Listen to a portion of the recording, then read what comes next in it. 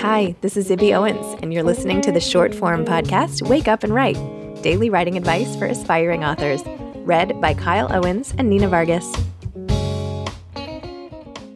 Hi, I'm Nina Vargas, and today's writing advice comes from Courtney, Maum, the author of the novels COSTALEGRE, I'm Having So Much Fun Here Without You, and Touch, one of NPR's best books of the year.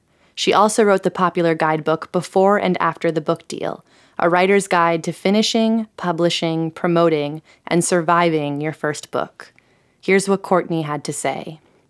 I have two pieces of advice for aspiring writers. The practical piece of advice is this. Do not go into the writing life expecting to support yourself by writing. Be smart about it. Get a job, preferably with health insurance, something you don't hate where you're not going to come home a miserable shell of a person. If you have someone to support you, fantastic. Don't look down on waitressing or bartending or babysitting. You'll make more babysitting than you do as an adjunct. Don't knock these hourly occupations. Craft-wise, don't let perfectionism get in your way.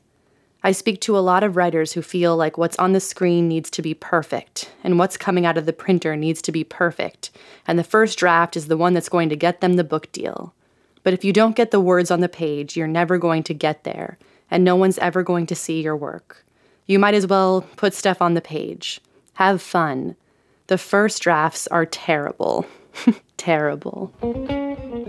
Thanks for listening to Wake Up and Write, a Zibby Owens production. If you want to hear the whole episode with this author, head to the Moms Don't Have Time to Read Books podcast. To submit your own writing and read an excerpt of this advice, head to Moms Don't Have Time to Write on Medium. We'd love to hear from you. Thanks to Morning Moon Productions and Danger Muffin for the music, and Steve and Ryan at Texture Sound for the sound editing.